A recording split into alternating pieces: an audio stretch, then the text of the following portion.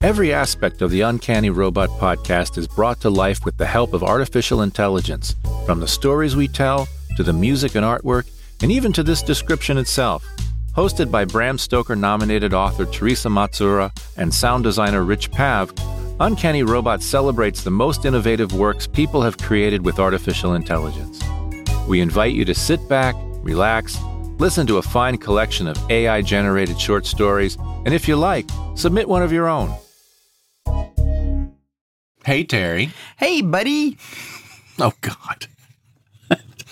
Take two. No, it's what I call you all the time. Let's go with it. Buddy, you're my buddy. Hey, Terry. Hey, buddy. Oh, Jesus. You're not going to stop, are you? The answer to that is no. Oh. So this is our second episode. It almost took as long as the first episode to get out. You want to know why? Well, we're going to go into that later. What is our episode about today? We've already said that each episode has a theme. Right. What was the last theme? It was death. No, it was upbeat stories about death. We had to change that because although it was about death, there was some sweetness in there. Mm-hmm. So this second episode is about death. Oh, sorry. I just blew out the mic, didn't I? You did. But not dead. Death. Yeah, not dead. Yeah, okay. So the second episode is about not being dead. We're getting better. More specifically, my story is about Elvis still being alive. Mm-hmm. And being shit nuts crazy. Is that him or is that the AI? AI wrote the whole story. I just said, hey, AI, Elvis is still alive. Tell me a story. And it went, okay. And it wrote me a story. Terry, what's your story about? Well, my story is about the crazy life Jim Morrison has been living the past 50 years on the Seychelles, working in the Hotel California. Alrighty. Be sure to listen to the end because we're going to do a walkthrough on the easiest way that you can get started writing your own AI stories. And I'm also going to talk a little bit about how I used AI to create the music that's in this episode. Sounds good. Okay. Let's start with Elvis. Let's do that. You're listening to Uncanny Robot.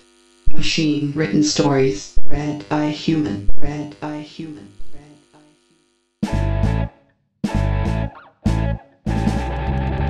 By now, everyone knows that Elvis Presley didn't actually die of a heart attack in August 1977 at the age of 42.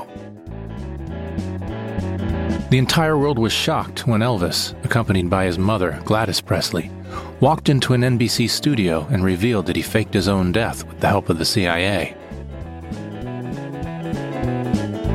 For all these years, he's been living in exile in Switzerland. He's now 80 years old, and his health isn't what it used to be.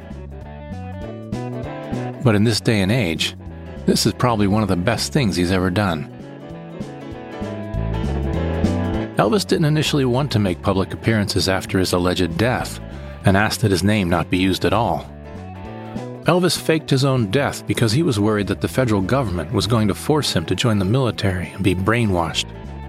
The truth is, he didn't want to be part of this corrupt, evil, immoral, and unjust system. He just wanted to be left alone and go on a long vacation.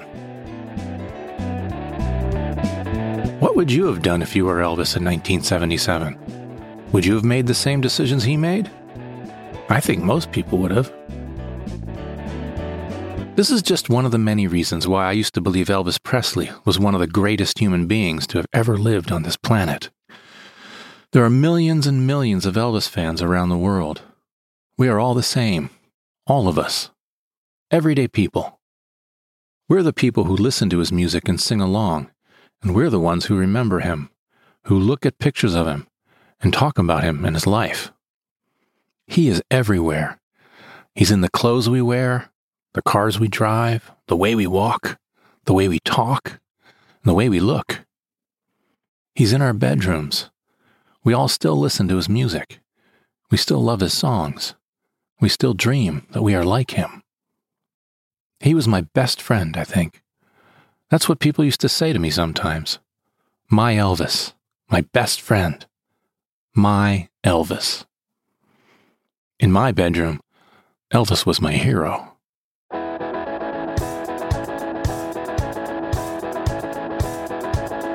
I was 12 years old when Elvis allegedly died. I've been a fan for a long time.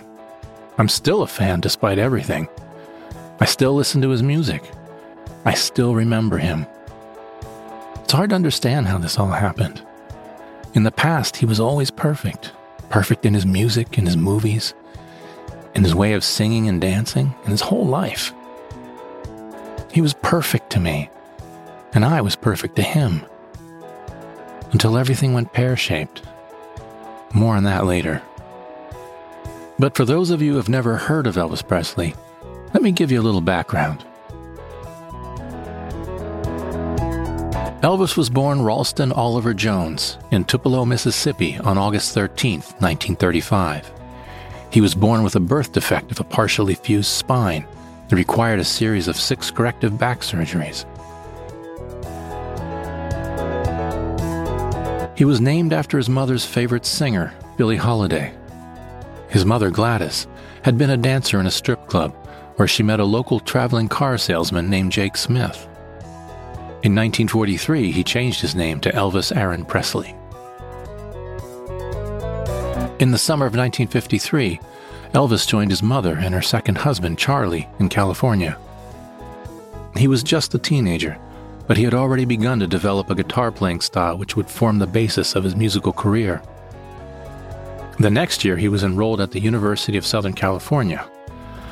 However, he decided to transfer to UCLA, where he met a young blonde girl named Priscilla Beaulieu. They dated for a year and a half before they were married on January 8, 1957. At this time, Elvis Presley was a poster child for the nation. During this time, the boy next door was becoming a celebrity. He was appearing on television shows and doing commercials. His first television appearance was at age 16 on the Jackie Gleason Show in 1957. He also made his film debut that year in Love Me Tender. He became famous for his ability to imitate other stars, particularly the likes of Dean Martin and Gene Kelly, by playing along to the recordings of popular singers. As his fame grew, his lifestyle reflected the fact.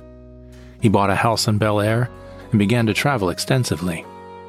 His career was also growing. He had one of the biggest hits of his career, A Big Hoot from Little Elvis, a #1 hit in 1958, and was named country's favorite male singer. In addition, he starred in a popular TV sitcom titled, Hey, I Just Bought a House. How about a nice cold one? Which featured the singing, guitar-playing Presley as the host. That same year, he was awarded an honorary doctorate of music by the University of Colorado, a school he attended. He would eventually earn 10 honorary doctorates. In 1962, Elvis made his first movie, a film called Clambake, which featured such stars as Red Buttons and Shirley MacLaine. In 1963, Elvis starred in a film which was a box office hit called Viva Las Vegas. It would be his third and last movie musical and his second movie as a movie star. His popularity continued to grow, and he had 2 more hits in 1963. A live performance of Suspicious Minds from the Elvis special is regarded as one of the greatest performances in pop history. During his life, Elvis had a total of 26 different marriages and was divorced several times. Elvis had a total of 14 children, 12 with his first wife Priscilla and 2 from his second marriage, and was father to 9 stepchildren. In 1969, Elvis was hospitalized for 3 weeks and underwent a sex change operation. It was done in secret at the Cedars of Lebanon Hospital in Los Angeles. He was given estrogen and other hormone therapy drugs that would help him become a woman. He changed his name to Priscilla and became known as Priscilla Presley. His mother Gladys Presley told reporters that the sex change operation was done for medical reasons. In later years, Elvis had trouble with his finances and went into debt. In 1969, he filed for bankruptcy. He and Priscilla were divorced in 1973, after she had filed for divorce on the grounds of adultery. He then began a long affair with singer and actress Linda Thompson. After he became ill, he and Thompson would often spend the night together, as Elvis wanted her to nurse him. She was the last person he had sexual contact with before he died. On August 16, 1977, Elvis was allegedly found dead in his bathroom. At the time of Elvis's death, Priscilla was filming a movie in Vancouver, British Columbia. On August 24th, Priscilla was notified by the police that her husband had been found dead. She received the news just as she and the other film actors had finished work for the day and were waiting to be flown home. The next day, Priscilla and her daughter Lisa were flown home on the same plane as Elvis's coffin.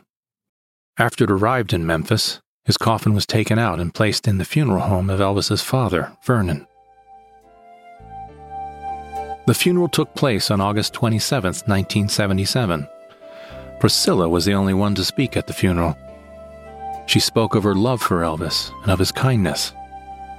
She said, "Elvis was the love of my life. We shared so much together. Elvis was my best friend and the best man I ever knew. My life was complete when he was part of it."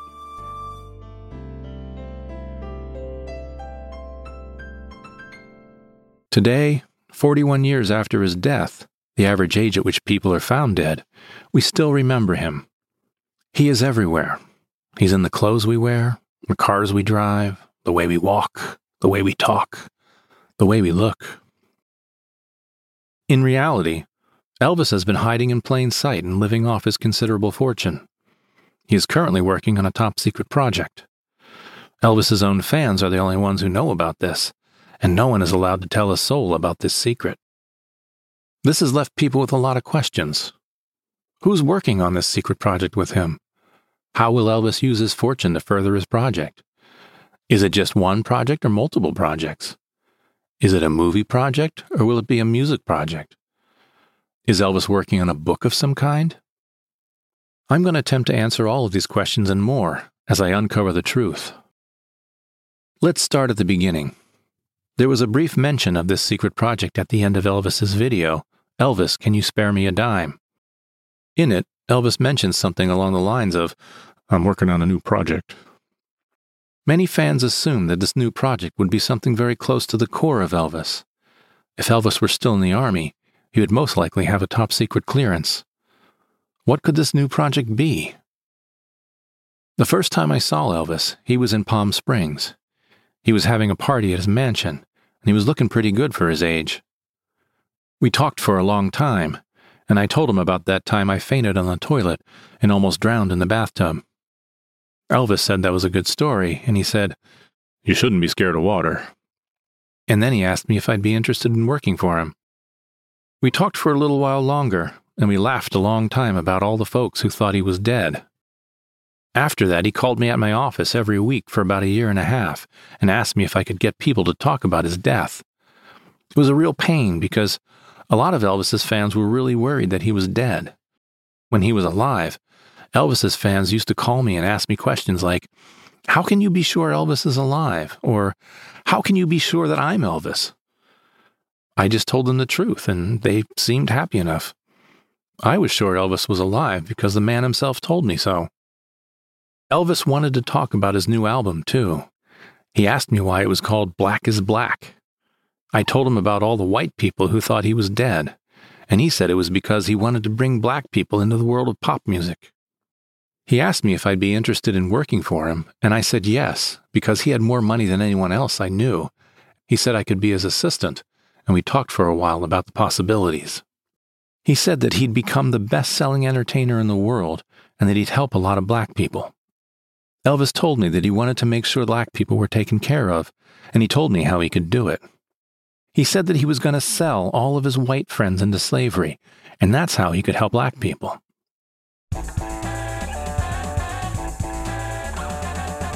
I've known a lot of people in Hollywood, and I've been making friends with a lot of the white people that Elvis used to hang around with. It's not as easy to sell someone into slavery as it sounds. I've done a lot of research, and there's a lot more to it than you'd think. I told Elvis that he was crazy. He said he wasn't crazy. He was very smart, and that I'd see. He said the devil wanted him to be a genius, and that since he made a deal with the devil, that's exactly what he would be. I laughed, but I could tell Elvis was dead serious about his plan. He kept telling me that he wasn't crazy, that this plan was going to be very good. He told me he was going to make a lot of money, and that all of his money was going to go to black people. He said I'd never see any of the money, but it would be good money, millions of dollars. It was a really long speech, and he went on for a long time. It was really hard for me to concentrate. He told me I'd understand. When he was finished talking, he told me I had to promise him something, or else he'd kill himself. I said I'd do anything, but I didn't really want to promise him anything. I just wanted to get away from him because I knew he was crazy. I started to walk towards the door. I said I was sorry I was late. I'd been called out of town and I'd forgotten all about my appointment. Elvis got real angry. He told me to take off my clothes, and I told him I wasn't going to. He said that if I wanted to be a genius, then I had to make sacrifices. He said that I could either be a genius or he could turn me into a black genius. He told me that if I refused to become a genius, that I would die that day. I was scared. I begged him to let me go. He told me I'd understand. I begged and pleaded with him to let me leave, but he just kept saying that he was going to turn me into a black genius. He got real angry, and he said that he was going to beat me with a belt. I've been whipped before, but I never had anything like this one. It was really horrible, and I started to cry. I told him I'd rather die than be turned into a black genius. I said that if he killed me that day, then he wouldn't have to turn me into a black genius, and then I would be dead, and he could just turn me into a white genius. He got real mad, and he said I wasn't even a white genius. He told me I was going to be a black genius, and he said that it was my own fault that I was a poor genius.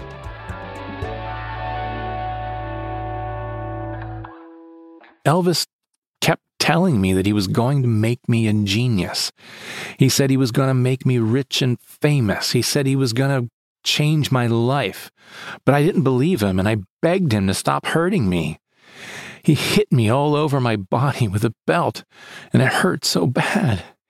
He said I had to stop crying, or he'd keep hurting me. He beat me for a long time. He said that I'd see. He said that I'd never see the sun set again. I had never seen the sun set before. He said that I was going to be famous and that I would never be poor. I told him that I just wanted to be a regular person, and I didn't want to have to choose. He told me I had to choose. I told him that I wanted to go home, and he told me that I was never going home unless I made the right choice. He said I was going to be famous, and that he said that I was going to be rich, and he said he was going to take care of me. He said that he loved me. I had to escape. I had to get out of there before he killed me. I escaped in the back of a truck. There were a lot of people out there. They were trying to kill not only me, but my wife, too. They said they were going to kill her because Elvis had told them to. I escaped Elvis's mansion and went to the nearest police station. I told the police about what Elvis did to me and what his plans were. The police arrested him and put him away. He's now serving a life sentence without parole at the Federal Correctional Institute, Butner, North Carolina. Last week, Elvis sent me a letter saying that he was sorry and asking me to forgive him. He said he didn't mean me any harm. I'm still really mad at him. He should have known better than to do something like that to me. He also said he'll give me whatever I want if I forgive him. I sent a letter back telling him that I only forgave him because he begged me to do so. I don't know if he's going to try to pull something. He might try to have me killed. I'm not taking any chances. I have a small arsenal hidden in my house. I also have a few weapons in my car, which are concealed. If he tries anything, he's going to wish that he hadn't. Elvis is dangerous. Don't let your guard down around him. He might try to kill you too. You must always be prepared for an ambush. And I will always be there to protect you. Wow, that was really a story. Your Elvis impression, every time I listen to it, makes me crack up. And the crying, that was amazing. Thank you. You're not going to cry now, are you? No. But you can if you want to, right? One thing that I find so fascinating about making these stories, and especially these two that we did this time, this episode with Elvis and Jim Morrison, so these are people in the public domain, so to speak, is what the AI gets right and what the AI gets wrong. There was a part of the story where it gives Elvis's life story, and it can do that because it was trained on Wikipedia. Oh, okay. Right. But it doesn't get the facts right. The facts sound right. Yes, they do. But they're not right. For example, it said, Elvis was born Ralston Oliver Jones in Tupelo, Mississippi on August 13th, 1935. One thing is right, one thing is almost right, and one thing is completely wrong. You want to guess? Yes. My mother was born in Mississippi. I spent a lot of time in Greenville, Mississippi. Down the road from my grandparents' house, there was a mobile home that had a gorgeous Cadillac, and it belonged to Elvis. My mother went to a high school where Elvis did attend. I'm guessing the true fact in what you just said is that he was born in Tupelo? Yep. Oh, I got it right. And the year of his birth was right, 1935. Oh, was it? Okay, so I got two things right. But the date is wrong. And there is no such person as Ralston Oliver Jones. Isn't that nuts? How does he do that? I don't know how it does. You know, it got a first name, middle name, last name, but it's three names that don't go together. If you Google them, there is nobody named Ralston Oliver Jones. And then after that, it said that he was born with a birth defect of a partially fused spine that required a series of 6 corrective back surgeries. I don't know who that was, but it wasn't Elvis. And then all through the rest of the biography, there are things that ring true, but aren't true. And that was a lot of fun. And it all kind of sounds true, and it all kind of sounds not true. Right. Like he didn't get a sex change. Oh, he didn't? No. I just want to say the AI did not make me cry. I made myself cry imagining what it would be like to be tortured by the person that you admire the most. Oh my God, you're tearing up. I'm not. I'm not. I'm going to post on Twitter a photo of the tears, alligator tears in his eyes. No, I'm not alligator tearing. Yes, you are. But I mean, I didn't think that up. The whole storyline, all I had to do was say, okay, I like this storyline, keep going. Mm-hmm. Or I don't like this, let's back up and try again. Exactly. But it wasn't me saying, AI, do this. So in the first episode, my story was about the vampire. And there was that one line, you know, everything's going to hell. And he says, do you still remember how to make the flowers bloom? And this kind of, I will call it tenderness, comes back again and again when I'm writing stories. And it's addicting. I have a really, really good friend who just wrote me, and she said, there is something so sweet about it that almost makes me feel for the AI. And I feel that I'm getting wooed. And in this case, and again, this is our second episode, but I do feel that in both our stories, there is that. There is the horror, there is the truth, there is the absolute absurdity, and yet it all comes back to story, and it all comes back to some kind of sweet point. That is what has got its fist around my heart, is this uncanny truth to what these stories say. Well, let's listen to your story. Let's do that. Whatever happened to Mr. Mojo Rising? You may have heard of me, My name is James Douglas. James Douglas Morrison. You might know me by my other name, Mr. Mojo Risen. No, not that one. How about the Lizard King? Man, I was always fond of that one. I'm Jim Morrison, and I have to come clean. 50 years ago, I faked my own death. It's true, and it's not as crazy as you think. There are reasons. First off, I'm a liar. That's what we do best. Lying is our art form. We lie all the time, man.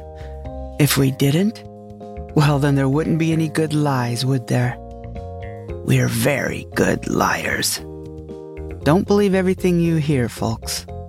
For instance, lies like, Mr. Blue Jean says Jim is dead. Yeah, that's just a joke. It doesn't really exist. Even if it did, he'd be wrong. Anyway, the point of the fact is very sharp, and it is that I have been alive and living on the Seychelles for the past 50 years. You can call them the islands of love, or paradise, or even heaven, but those aren't accurate descriptions. What they are is a place where everyone's dreams come true. Dreams, not nightmares. There's no such thing as bad luck here. Everyone has the perfect job, and the perfect partner, and the perfect home, and the perfect kids, and the perfect life. Perfect. Like me. My name is Jim Morrison, and I have been lying to you all along, man.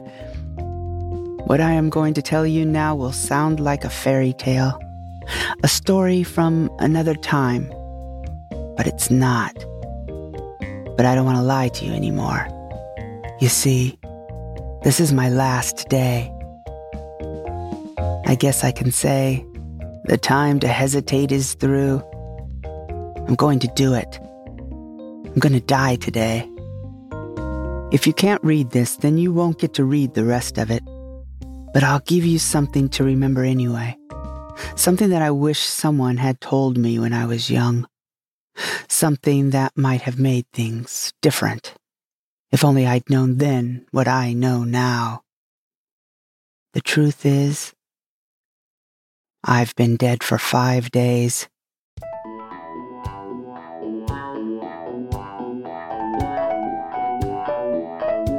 I can't describe how it feels to be dead, at least not yet.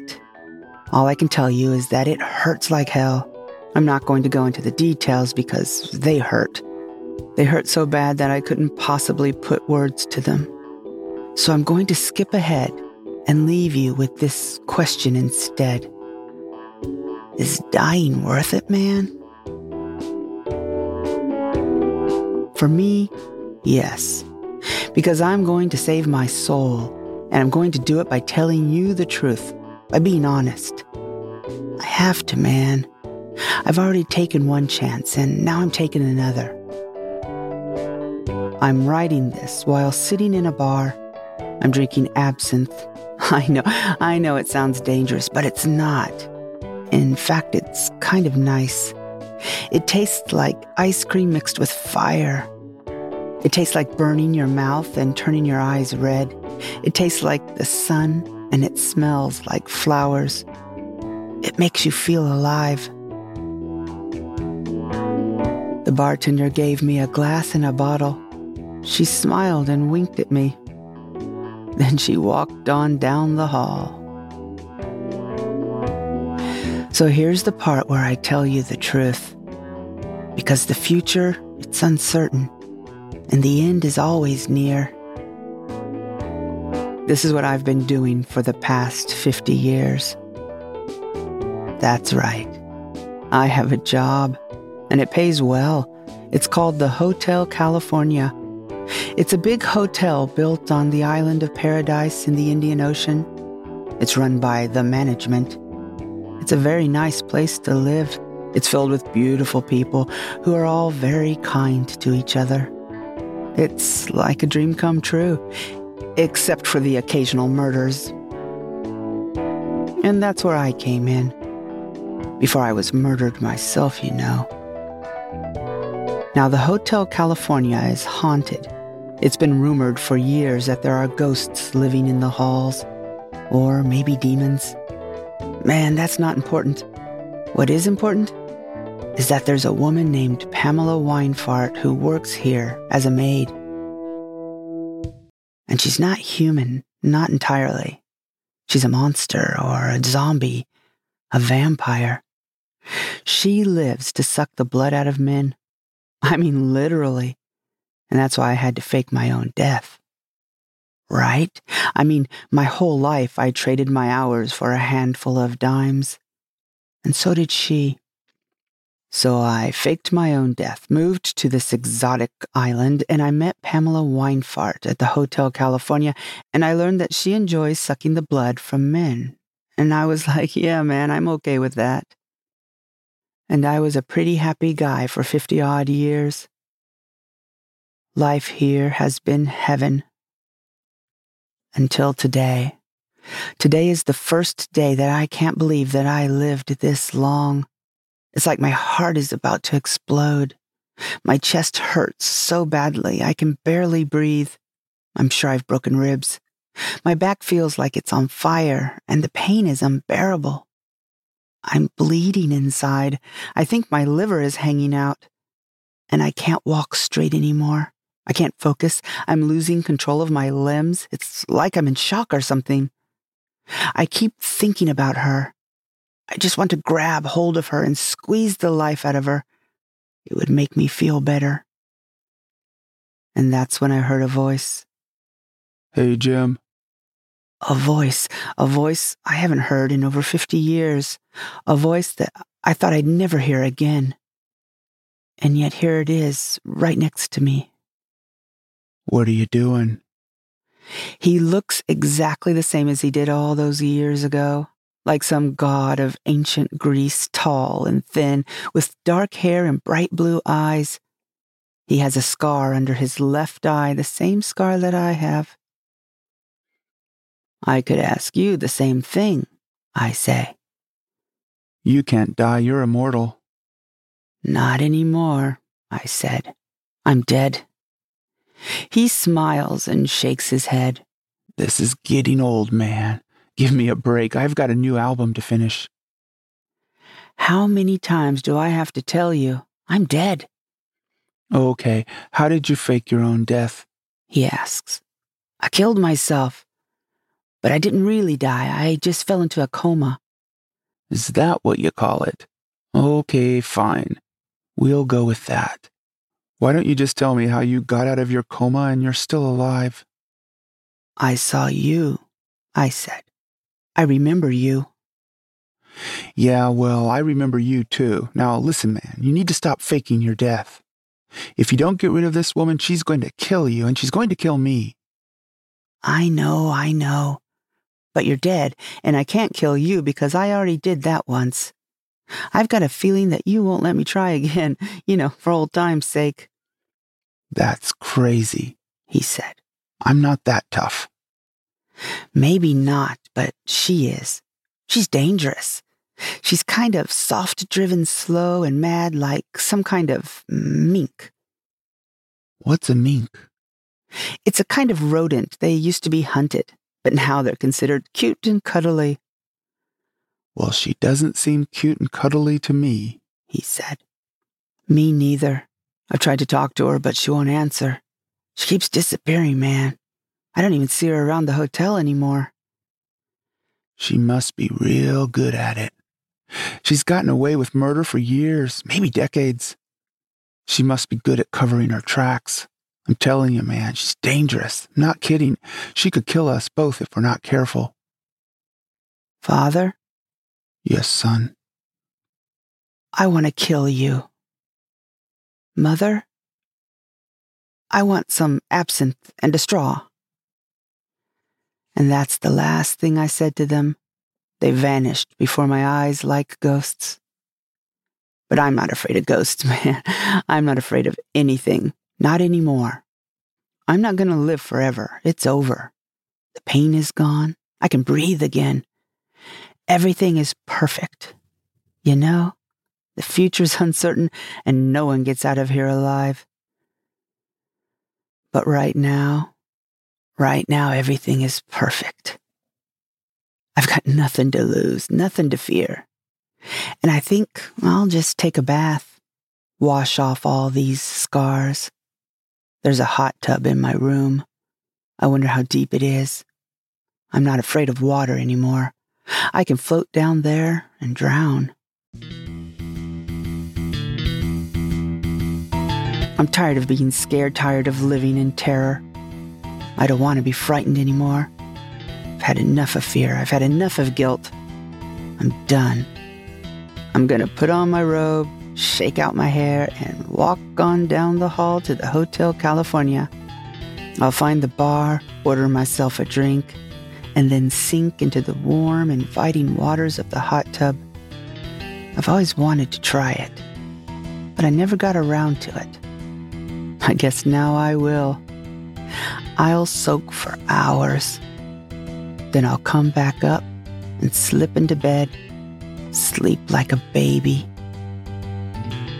Then, tomorrow morning, I'll wake up.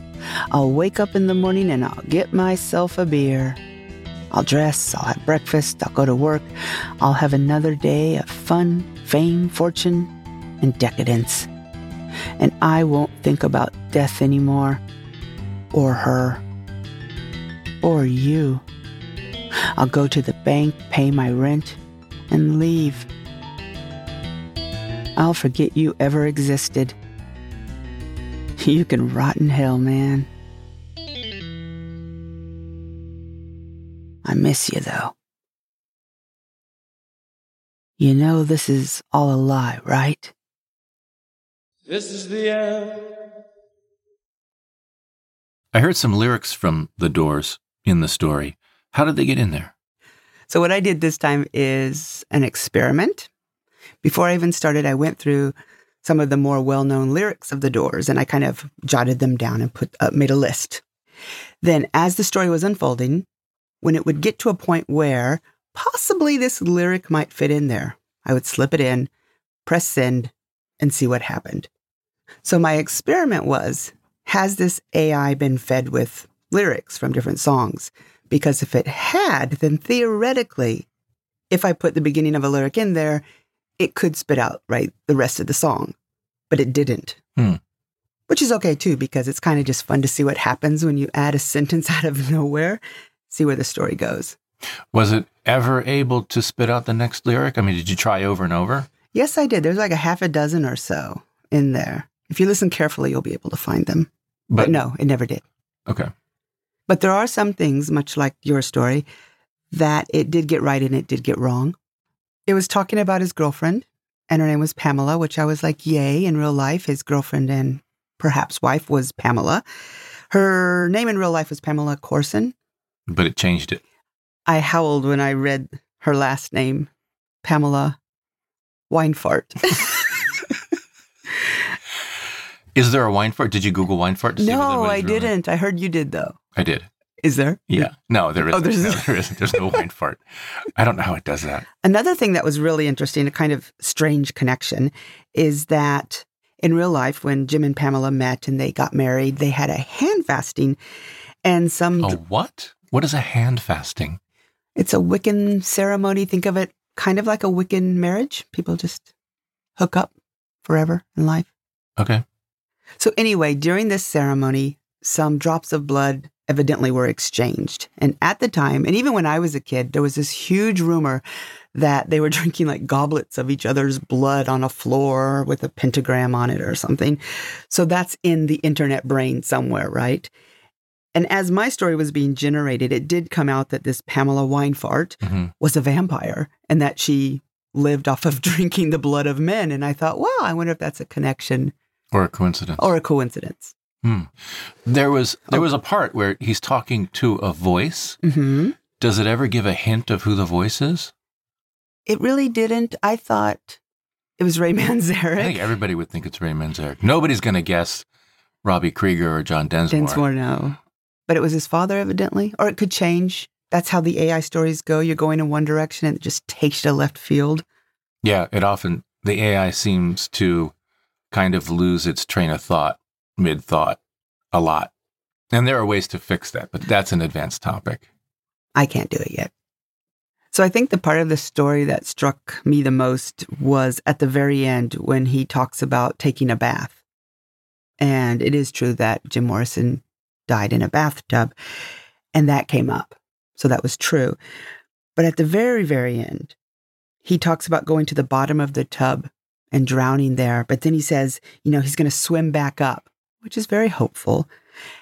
And as I read that part, the music that you made kind of goes up a scale. And I just think that was brilliant. Pure coincidence, Terry. I wasn't paying attention to the lyrics when I put the music in the background. So that's just luck. That was just dumb luck. That happens a lot with me. Yes, when I put music in a story and it just ends up changing at the right place. And I just have to move things around just a little bit to get it perfect. You said you got some feedback from listeners. Yes, I did. And they were asking, how is it that you create these stories? Right. So I'm going to try to explain that in the simplest way possible. So I'm going to do it right now, and you can do it along with me. I have my web browser open to 6b.eleuther.ai. There's a link to the site in the description of this podcast if you're listening on your phone, or in the description of this video if you're watching on YouTube, or in the show notes if you're on our website, uncannyrobotpodcast.com. If you want to give it a try right now, pause the episode, go to 6b.eleuther.ai, and continue listening when you're ready. If you're looking at the site, 6b.eleuther.ai, what you see is a very simple web page with a text input field that says write some prompt, ... Under it are two sliders labeled top P and temperature that you don't need to worry about right now, and a button labeled run the model. So I'm going to type in a prompt, and here it is. And I want you to type in exactly the same thing.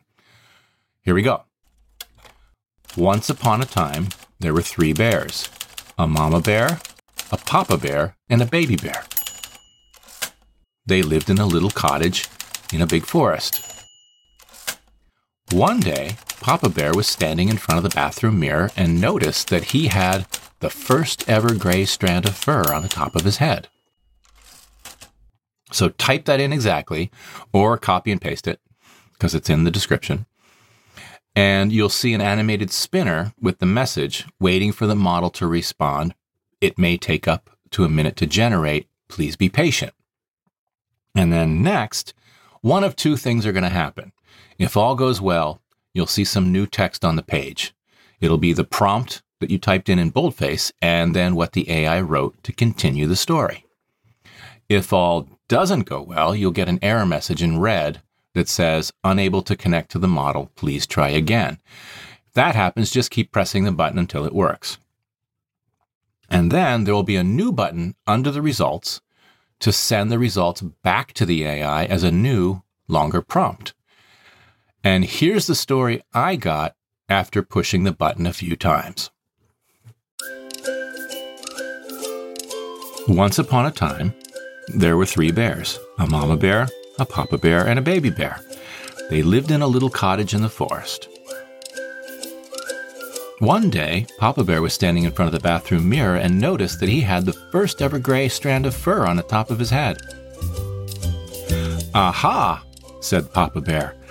I can see the day when I will turn into a grumpy old man and have to wear a hat. And Papa Bear went out into the woods to play with the other bears. The mama bear was sitting on the back porch eating honey.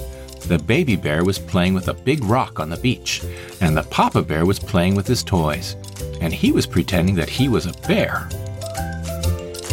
When he was playing with his toys, he saw a toy bear.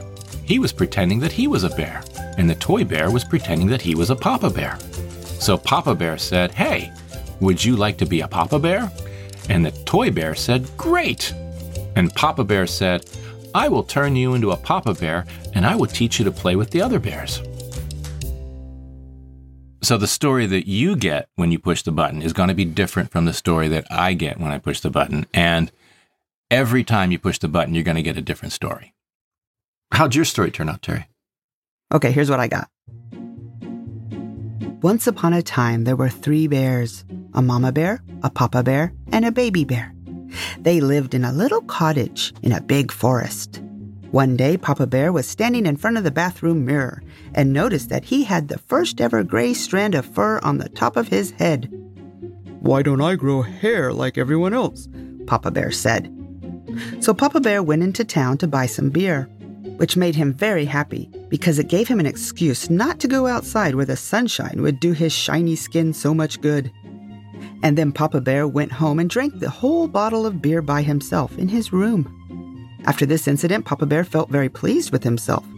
But just as he was preparing for bed, and before turning off the light, Papa Bear thought, "Hey, I still have one more job to do." So Papa Bear ran out into the forest and chased after Mama Bear. Mama Bear ran as fast as she could, but it was of no use because Papa Bear caught up to her very quickly. He didn't want to hurt her, but if he hadn't stopped her, Mama Bear would have given birth to another one of those pampered babies who are constantly asking to clean up their own drool and give themselves belly rubs whenever they need one. What? I think this is a fantastic segue into what else AI does so disturbingly well, and that would be not safe for work. Sometimes, apropos of nothing, it can really squick you out, or it squicks me out. I mean, I've been around the block a time or two, but being reminded of the depravity that exists when I'm trying to write a story about the 3 bears is a little unsettling, and it has me rolling my eyes and pressing redo, redo, redo. So would you like to elaborate on that one? Let's see if I can explain this. The 2 most commonly used neural networks for creating text, there's one that is made by the AI consortium that is in partnership with Microsoft. And that one is called GPT-3. And that's the one you hear about the most. They're trying to clean up the neural network to prevent it from spewing erotica. There's also an open source neural network for generating text. And it's made by an organization called Eleuther. And that model is called GPT-J-B6 because it has 6 billion parameters. That's the size of the neural network. That one has no filter. And that is the one that we just used. Okay. So you have to be careful. You don't want children to be playing with this and making stories. Right. Because there's no way to prevent something from going astray. It can happen suddenly and you can't undo it. So what you're saying, there's no parental parameters or something. You can check a box and say, I want this to be safe. Right. You can't do that with what we're doing. Right. But GPT-3 is safer, not 100% safe, but they're working on it right now. And can anyone use that one or? You can sign up to use the beta. And if you try to use it for nefarious purposes, they will find out and boot you off. And I've heard of people getting kicked off. Okay. If you got an interesting story and you want to share it with us, you can send it to us on Twitter, our website, or our Discord. So this is how you put a prompt in and you make text and you make a story. So how did you make the music? Pretty much the same way, except instead of a text prompt, I use a music prompt. I figured out how to create a MIDI file that I could put into a neural network. Instead of being trained on words, it was trained on lots and lots and lots of music. And you choose what genre you want and what instruments you want. And it's not like you can put in the prompt and hit play and something good is going to come out. Every time you push the button for it to, spit something out, it gives you 4 choices of the next 400 notes. And you have to choose the best one. And it actually takes a long time because you have to listen to all 4. You have to push the button again. And it's only a couple seconds at a time, depending on how many notes are in there. Because 400 notes can be like 3 seconds, or it can be, 5 seconds or 6 seconds, depending on how complicated the music is. I had one really good composition come out. And I took that MIDI and I put it into a sound editor and I chose instruments. And it came out really, really well. And that's the song that was playing under the part where the narrator was getting tortured by Elvis. If you want to hear the song, just go to SoundCloud and search for Uncanny Robot. What did I call it? A little less conversation, a little more my belt. And there was also another one that turned out pretty well, but that one, a little less conversation, a little more my belt, turned out fantastic. Yeah, that is really good. Alrighty, then I think we're done here. All right. We need an ending. Oh, can I say that next one's going to be a Valentine's Day spectacular, all-out pew-pew? I don't associate pew-pew with Valentine's Day, but I guess we'll find out. Oh, please. Tune in next week. Okay. That's probably good enough. Yeah, okay. If you enjoyed listening to this episode of the Uncanny Robot Podcast, let us know. We'd love to hear your thoughts. Please support this show and all our other shows by donating, subscribing, leaving a review on iTunes, or spreading the word on social media. I'm Rich Pav. And I'm Teresa Matsura. UncannyRobotPodcast.com has transcripts of all episodes, information on how to contact us, ways to support the show financially, and how to submit your own stories for possible inclusion in a future episode. Thanks for listening, and we'll see you next time.